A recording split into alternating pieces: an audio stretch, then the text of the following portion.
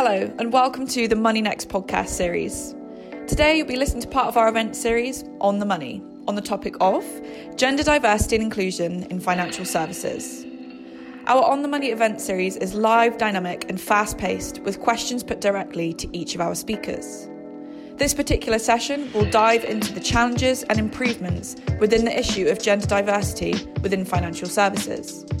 With mindsets clearly shifting, but levels of diversity on boards and in senior leadership roles still far too low, this discussion will look at how we can maintain the momentum and drive a tangible change in diversity and inclusion across the sector. So now I'll hand over to our event director, Mark Johnson, who will introduce you to our panellists. Hello and welcome to On the Money. My name is Mark Johnston. I'm your host for the next 45 minutes. Now, today's discussion is all around gender diversity and inclusion in financial services. We've got a great panel of speakers for you today. We've got Melanie Maier of Entersekt. Hello, Melanie. We've got Hi. Sonya Iovieno of Silicon Valley Bank. Hello, Sonya. We've got Melanie Hi. Seymour. Good to be here. We've got Melanie Seymour of Women in Banking and Finance. Hello, Melanie. And we've got Dave Heilbron of Aegon. Hey, Dave. Hi. And in the moderator's seat, we've got Erenia Kontolatou of Scientia. Erenia will be bringing the questions from the chat into play. Hello, Erenia. Hi. Okay, great. Let's crack on. We've got a lot of ground to cover. Today we're discussing gender diversity. Okay, so what are the benefits of a diverse workforce? Melanie Seymour of Women in Banking and Finance. Welcome to On the Money. If I can come to you with this first question, please. Thank you and welcome everybody and thank you for joining. I think I'll answer this in two ways. Firstly, I think we've talked lots over the years about the benefits of a diverse workforce in terms of that diversity of thought and behaviour brings better decisions, it brings faster decisions, we get more innovation in the way we think. From an investment perspective, the results show that better investment decisions are there if we have diversity of thought and behaviour in those decisions. But I also think of it through a different lens as we go, as we evolve that agenda. And it brings me back to a conversation I had with my children about 10 years ago. I have two boys that are now 23 and 21. And I can remember being very passionate about diversity and why I was doing so much. And the boys both looked at me and said, "Why do you do this?" And to start with, I was horrified because I've brought up two boys that just don't understand this. This is awful. But what they were actually saying was, but we would never work at a company where it wasn't diverse because our friends are diverse. We have friends that are female, male. We have friends of different colours. We have friends of different backgrounds. So why would we work somewhere different where that wasn't there? So why do you think this? So it sort of gave me hope for the future. I don't think we've got there as fast as I thought. But when I look at it now, I think it's not just what are the benefits of a diverse workforce, it's what are the expectations of a workforce more generally. So if you look through a lens of candidates, it's amazing now when you look at from grad entry and those junior entries, the questions you get on the diversity of your workforce and what you're doing as a company to promote diversity. So a candidate perspective and to drive the best hiring results, it's becoming a necessity. You have to be able to demonstrate your purpose, what you do in that diversity space. And then for your own employees, more and more when we look at employee surveys through different companies across the industry, that question on diversity and a diverse workforce and what is being done is again more and more driving companies to think about diversity across the piece. And then I think most importantly, you're hearing it from your clients. Clients are driving diversity. Clients want you to have diversity in your workforce. They expect you to bring a diverse panel when you go to pitch. They expect to see diversity in everything you do. So I think whilst 10 years ago we started talking about the benefits and what it did to the bottom line and where that came from, I think now it's just becoming we're being driven by the environment that we have to do that more. Thank you, Melanie. Dave, I know you had something to add to us on the benefits of a diverse workforce as well, please. Definitely. I mean, I work for Aegon, and we are a global company. I mean, not as big as, for example, Amazon or such, but we are a financial institution based in the United States, in Europe, and in Asia. And it's I mean, you've just said it as well. Our clients are demanding it, but we see it as being one of the drivers of innovation and creativity, and it shows also in the results in the corporation. But as stipulated, our clients or our investors in funds are demanding this because their clients are demanding it as well. So that's something I'd like to add to the comments which have just been said a few minutes ago. It's a very important and globalized world where we're working in, and especially now with COVID, where everything is becoming global due to digital work. We have to be diverse, and we have to act diverse and inclusive as well. Thanks, Dave. And Sonya, over to you as well. The benefits do you see in having a diverse workforce, please? Yeah, thanks. And I think I'll sort of limit my comments to gender diversity because there's a huge gambit of points we can make on the issue of diversity more generally. But I think when it comes to gender diversity, we've had lots of evidence now and lots of reports that are data-based, and I think it's helpful to look at data to try and answer this question. And so, for instance, one of the reports that came out last year showed that, of the top 25% of companies who have very diverse workforces on a gender basis, they are more likely to be 21% more profitable on average than other companies in their cohort. So it goes directly to the bottom line in terms of shareholders and stakeholders and the benefits from an economic perspective. But I think there's also a whole cultural and creativity perspective that Melanie touched on a little bit. When you have gender diversity, you've got a very, very different sort of way of discussing problems, of finding solutions, of relating to each other. It creates for a very tolerant and a very creative workforce. And that's one of the reasons why it then down the line leads to that greater element of profitability. But for me, if you look specifically at financial services, arguably you could say, actually, we don't need more diversity in financial services because about 45% of all of those employed in financial services are women. What we need is equality at the top of financial services. That's where the gap is. And the FCA report that came out last year said that on the basis of the current rate of change, it will be 88 years before we have gender equality in financial services. So we definitely need to do something fundamentally more different to what we have been doing. But the benefits are there for all to see. It's for companies to go out there and grab it in a more proactive way than they have been doing so far. Thank you, Sonya. Thanks so much for that. Erenia, welcome to On the Money. I'd like to bring you in at this point. Have we got any noise from the chat or any points you'd like to make on this topic? We don't have anything in the chat yet, although I think we're going to add a lot during this conversation. But something that I would like to add myself is how having a diverse workplace and workforce really helps you mentally and psychologically, meaning that a woman going into a diverse workforce can really, this whole aspect can really change her psychology and really believing in herself and speaking her mind, instead of going into a workforce that is really either male dominated or not diverse at all. But Mark, I'm going to divert this back to you and go over the next point that I think is very important to add to. Great, thank you for that, Erenia. And just on that, on the numbers of 88 years, then fortunately for myself, I'll just be around just about long enough to see that through. So anyway, on to the next one. Next question, guys. We've got rattling on. Are we doing enough as a sector to encourage diversity at entry level and in leadership positions? At this point, Melanie Maier, I'd like to bring you into the conversation. Welcome to On the Money. Your points on this, please.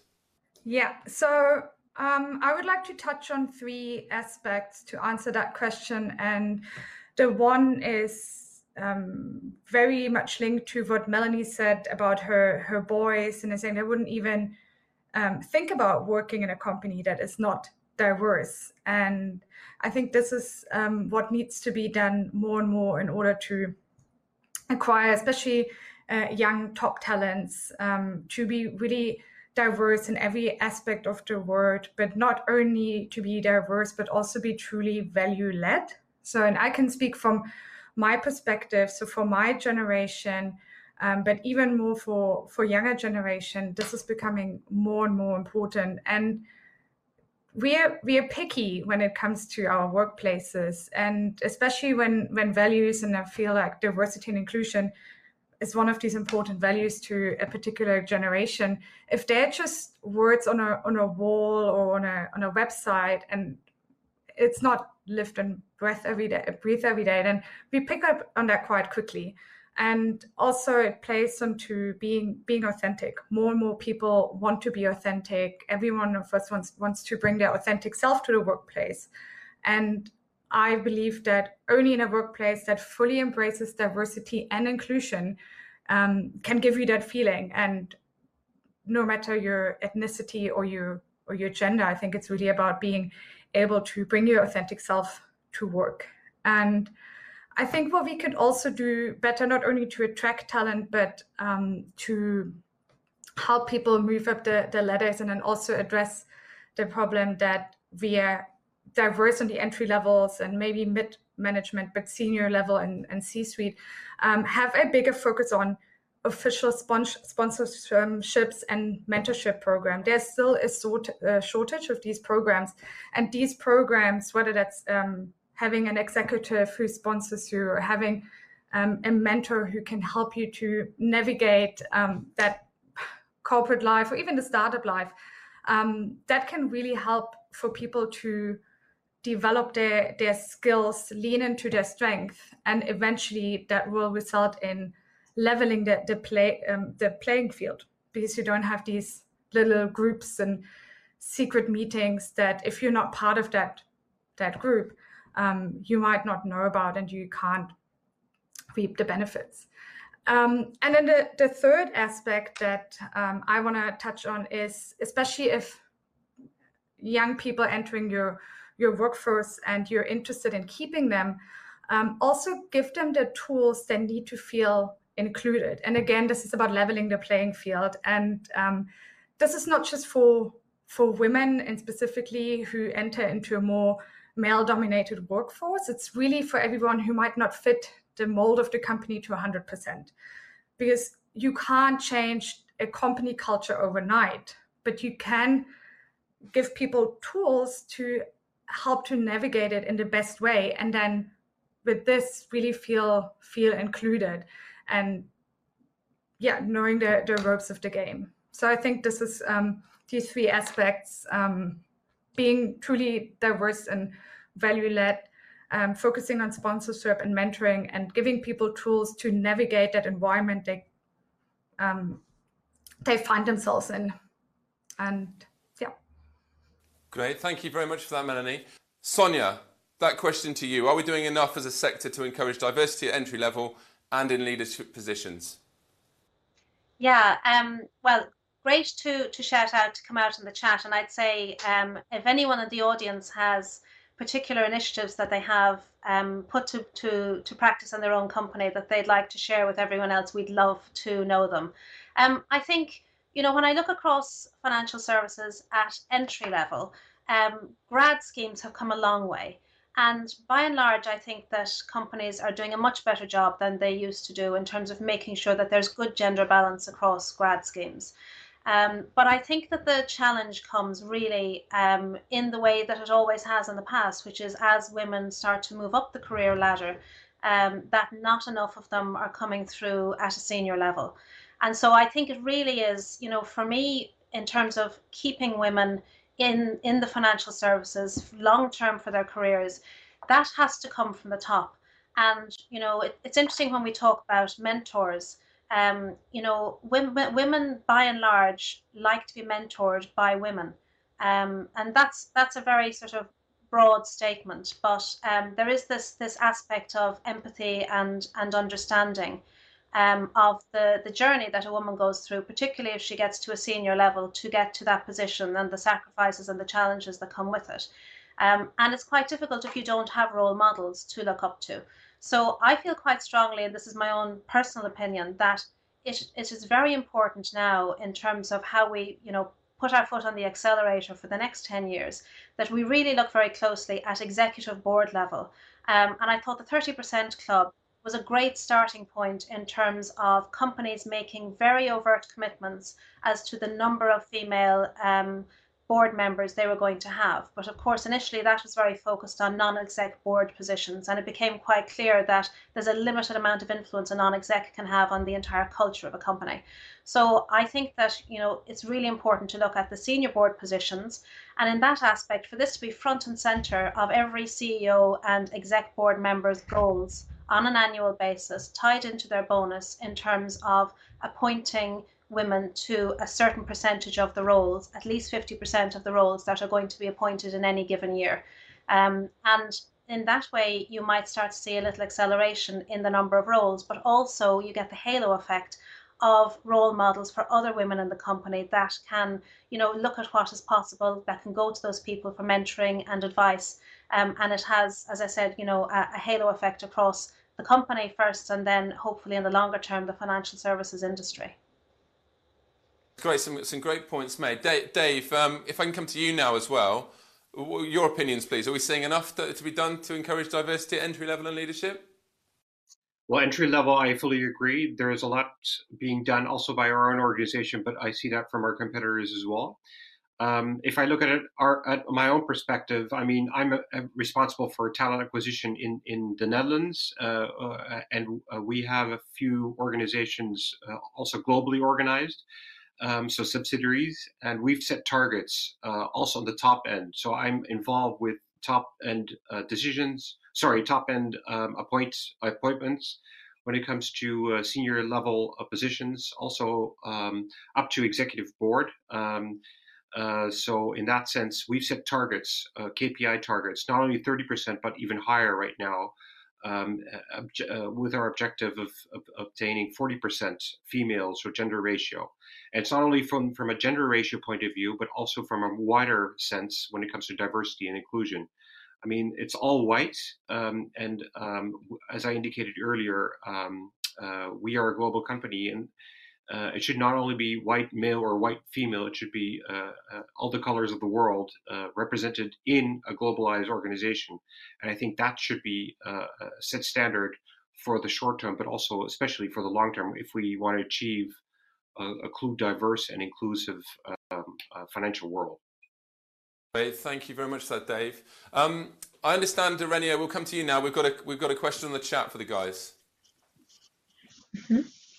Yes, so I wanted to ask the following question. So in order to build a diverse workforce, you have to start from the very beginning, which is informing recent graduates from university or postgraduates that want to get involved into your companies that the workforce that you have is a very diverse. And this question also resonates a lot with me because I come from a computer science background. So post-graduating, I was very discouraged. The most companies that I would go into were very male-dominated, and I wouldn't really find my place or have a voice in those work fields. So do you think we're doing enough in talking to universities about diverse workforces? Are we cultivating this idea to young adults that are getting into this field? Melanie Seymour, actually, I would like to question with you. So I think there's a couple. I think we've done so much more than we did before. I mean, if you look at the stats, the entry level, a grad coming into the industry is the highest it's ever been. I mean, there's some of the companies that are members of WIBF are actually thinking, have we gone too far? Like, have we got too many females coming in if you look through a gender basis? But I think that's still, though, I think if you look at the broader diversity piece, it's still people that have probably grown up thinking that's an industry for them. To exactly your point, did you think this would be the right industry for you? Did you have that? And I think there's two things we need to do more of. And I think everybody's mentioned it in some point. We have to have better role models, but attainable role models. We have to have people that are telling stories that resonate with the people that we want to attract. Because I think there's still this view that the financial services industry is still quite elite. It's for a group of people at a certain level that went from a certain background. And it brings to that what we talk about a lot more across the industry through the Women in Banking and Finance lens is this level of equity that needs to come into diversity and inclusion as well, in this equality piece of how do we make equality of opportunity for everybody. So I think that bringing that to the fore, that this is for anybody has the opportunity to come in, but we need more role models to demonstrate that and demonstrate that someone like you can be successful in an organization like this. Thanks very much for that, Melanie. I just wanted a quick question of my own, actually, just as far as the audience goes. Melanie, just come back to you on this one. In terms of sort of figureheads or people or mentors or people to look at, who would you say right now, for the audience at home watching now, who should they be following? Who should they be looking out for? And this is where I'll get really controversial. I don't know it's people in the media and the big names are the ones you should be really looking at. It's those role models come in all shapes and sizes. And I think if I'm honest, I think in the industry, we don't do a great job of having realistic role models out there. And really, we've talked about authenticity and attainability. Some of the role models that are out there that have a big media presence, if you like, are they really the people that if you are in your 20s thinking about this as an industry, you can look at and think, yeah, that's like me. I could attain that. I could be one of those people. So I think you need to look beyond the media. You need to look around your industry, your organizations to see who are those people that actually I really resonate with that person. I want to learn more about them. Cool. Thank you very much for that. Thank you. Right, let's move on, guys. Okay, the next question we've got: what initiatives are making a difference right now? Okay, Melanie Seymour, I'm coming straight back to you again. What in your observations, what's making a difference right now? So again, there's a couple of things that I can point to. I think one is that companies are beginning to collaborate more on this subject. So I think especially in our industry, we've always been quite siloed and quite protective of this is how we do this and we're not going to share what we do and we're going to stay in that lane. More and more we're seeing, and again, I have that privilege of looking at it through the network lens. You see more companies wanting to collaborate on this and share best practice and look at ways they can sponsor research. We've just had a big research project that all of the big financial services companies in Europe have in some way sponsored and are working together. So we see it now more as an industry problem than an individual company problem, which I think has been really helpful. The other piece that I think has begun to make a step change, and again, it points to the points that others have made, is people are looking at this through a lot more of a holistic lens than they ever have done. So there was a lot of focus on hiring. There was a lot of focus on grads and how do we get people in at that bottom layer? How do we bring people in? And then it was a bit of a tick of it's done. But it's so much more than that. So firstly, and again, this is a big bugbear of mine that I'm always very vocal on, diversity is actually the easy bit. It's the inclusion bit that's hard. So there's been so much more focus on an inclusive workplace. And I think that comes in a variety of guises that some people have talked about. But some of it, and we're seeing this across a lot of companies, is this sort of idea of re-recruiting your own workforce. Are you really doing enough with your own workforce to make them feel valued, to make them feel that they are included, that there is this equity of opportunity within their own company, that it's not, and Melanie mentioned this, it's not that small group of people that always get asked to do a project, always are on the list if there's a promotion. It is that making sure people see that within their company. And then in that promotion progression type area, that the right support is put around people and companies get better at taking risks. And I think we've seen, even over this week, we've seen some really high profile financial services companies in Europe putting female leaders into big positions, which on paper, they probably are taking a bit of a risk on that person. It's not the person that you would think of would go into that role. And I'm definitely seeing that more holistic approach across many, many financial services companies. But I think the key is this now recognition that inclusion and equity are just as important, if not more so, than the diversity piece. And that's what's going to start to really move us to not just having entry level diversity stats that we're proud of, but that next levels up and stopping losing that sort of middle layer and people dropping out of the workforce before we can get them into those senior roles. Thanks very much, Melanie. Dave, any success stories you could bring the attention to for us?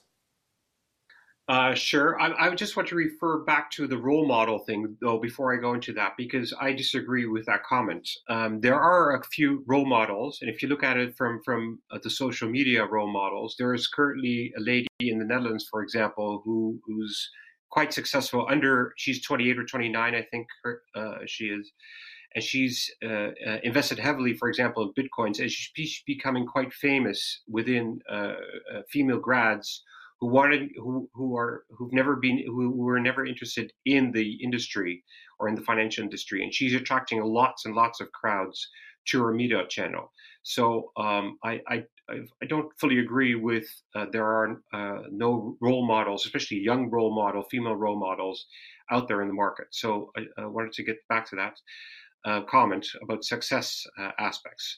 From my own view, there's a lot of work to be done, and the major objective is setting targets. And for example, in my team, what we've done for every position, we need to have, for example, 2 females applying for every single role.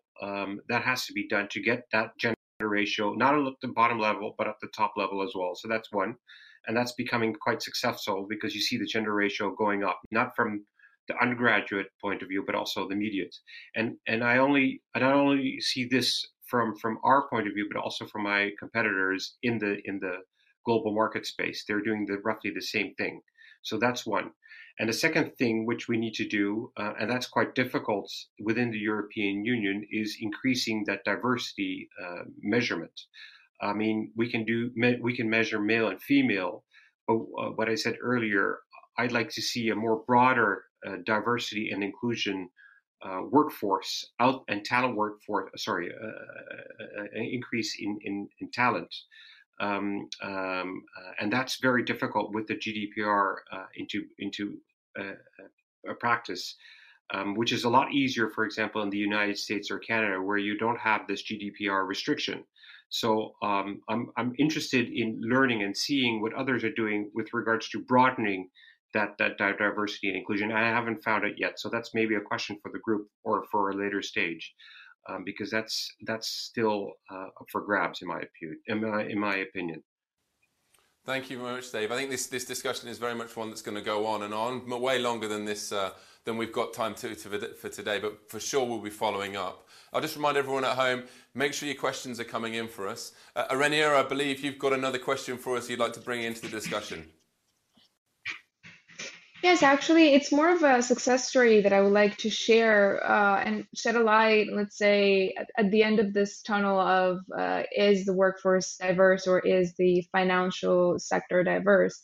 The first success story that when I read about it, I was taken aback, honestly, is since we're talking about the financial sector, we have to talk about banking. I think it's imperative. And it was this initiative of a new bank, a neobank coming out, being all about financial inclusion.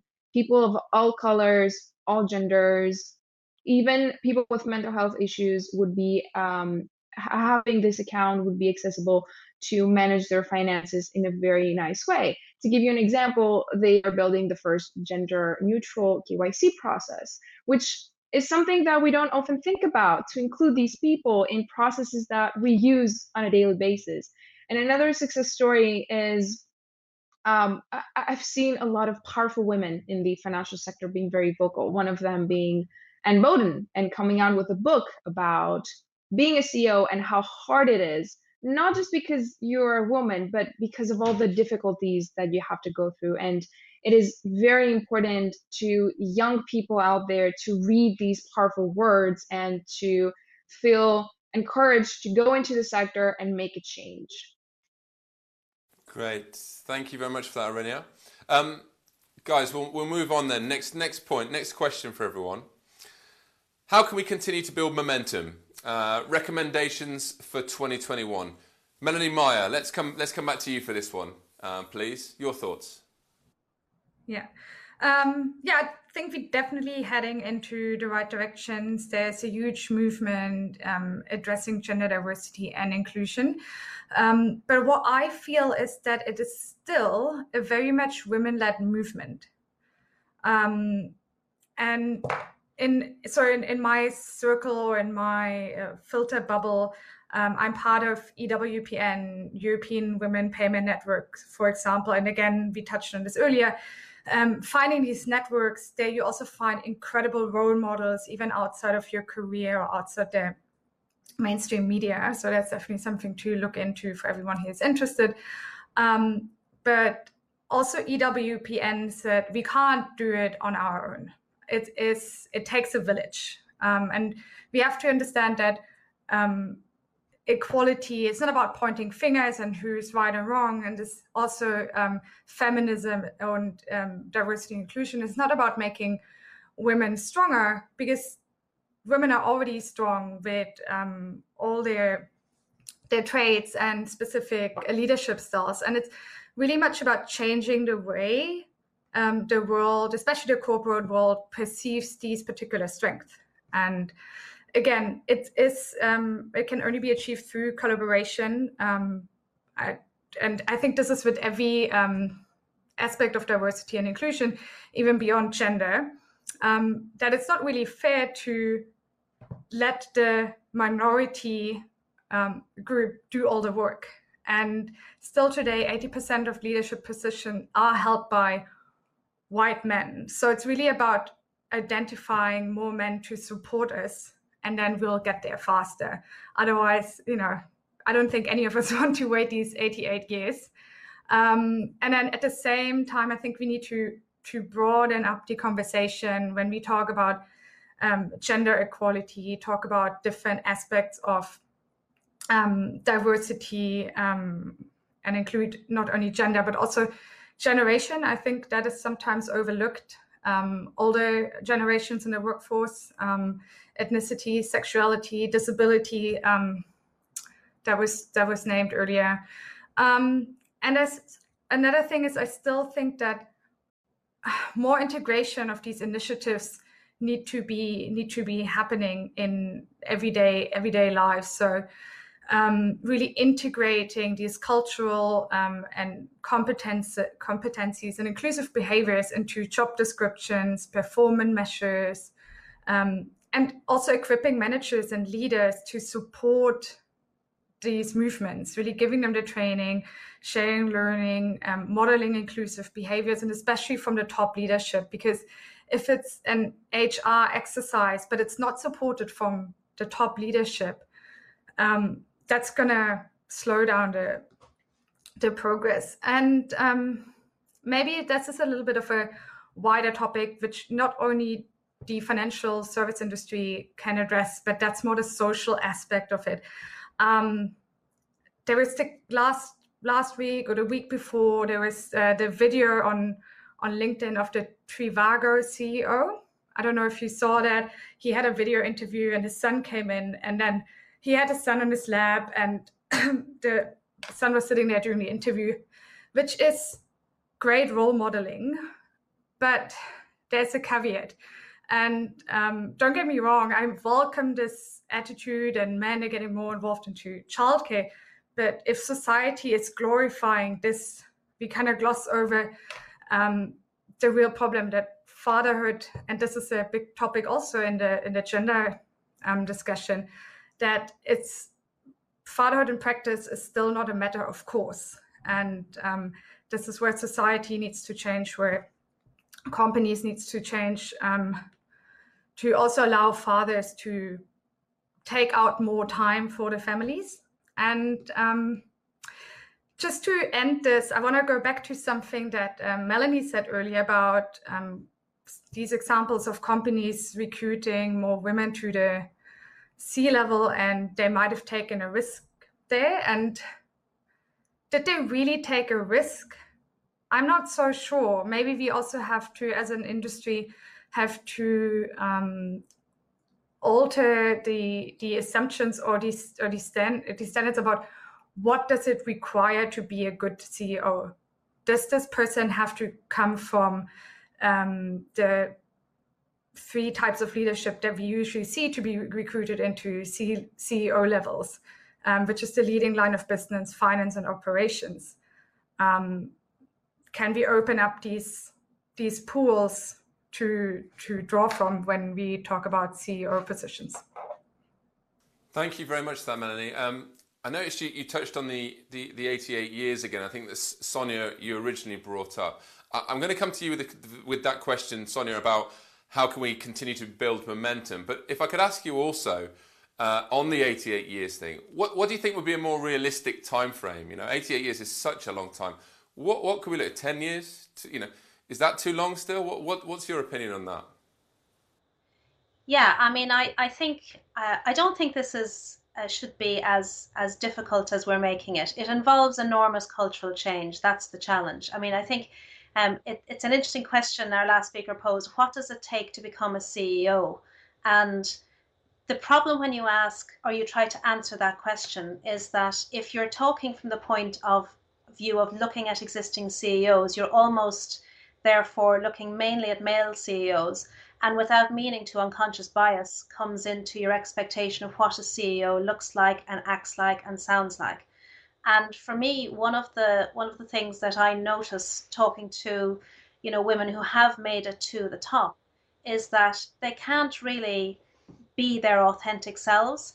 And when we talk about junior people coming in from university, like gender bias and diversity and inclusion and being your authentic self is very much what they're all about. And I think it's to be commended. And it almost clashes in many ways with the corporate culture that exists in many institutions, particularly in the financial services sector. So in terms of what can we do to continue to build the momentum in 2021, I think continuing to keep a close lens, all of us, women as well as men, on that unconscious bias element and really sort of proactively working to break that down and to challenge ourselves in terms of our biases and how we expect women to behave.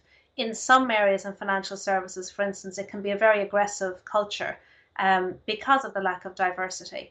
And so it's a big ask then to change that fundamentally, and you have to change it by rapidly changing the mix. We all know that having one woman sitting around a board just isolates that one woman.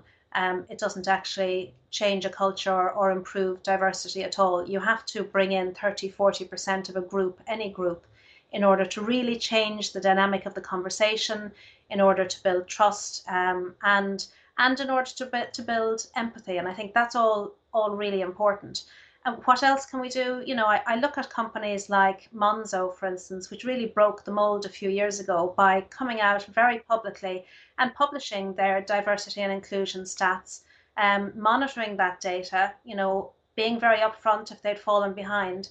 And I would encourage more companies to do that, because I think it puts it front and center of mind when we're making lots of decisions across our organization that will impact how we work with each other and who we put into various roles.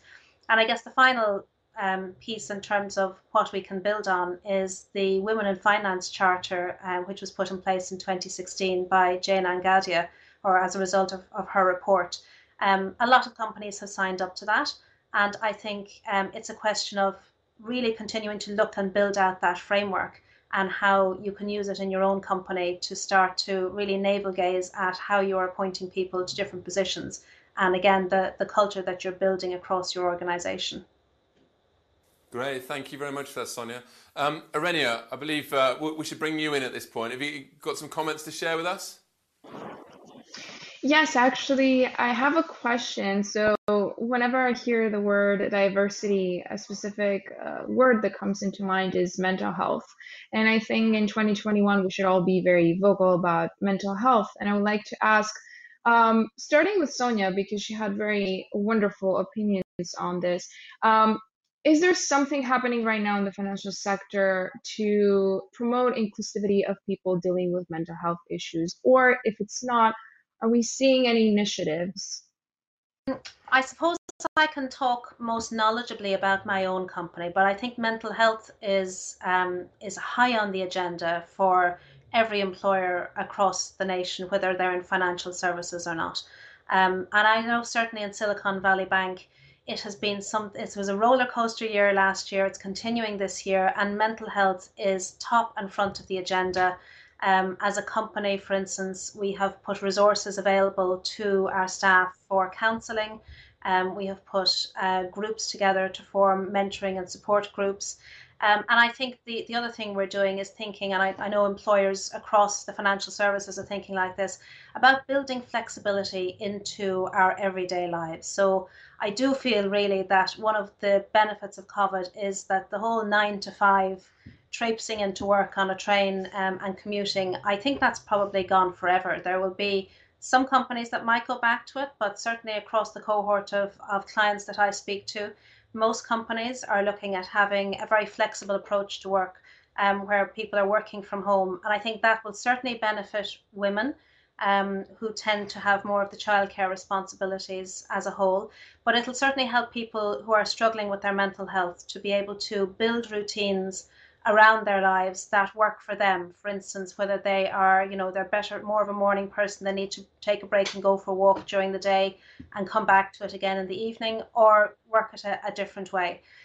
So I think, mental health is something that we're still very much learning about. Every single person I speak to, and I put myself there as well, has suffered from a mental perspective with COVID, with anxiety, with sleepless nights. And all of that, affects us deeply personally. At the same time, many of us have been working harder than ever. And in fact, productivity in many companies has gone through the roof in the past 12 months. But that raises the spectre of burnout as well, of course. It can only be kept up at that level for so long. So I think COVID has accelerated mental health onto the agenda, both in financial services and across the business world in general. Thank you very much, Sonya. We've only got time now for just one real quick question I just wanted to indulge in. What excites you most about 2021 and beyond? Dave, if I could come to you with that question, please. We don't need to travel by plane. I think this has proven to be the most successful period in our lives with regards to working globally. So I'm very happy about that. So we're contributing to environmental solutions, and this is one of them. So I'm very happy about that. I know this has nothing to do with diversity and inclusion, but I think this is very, very good timing that we're in. And Sonya, if I bring that question to you as well for 2021?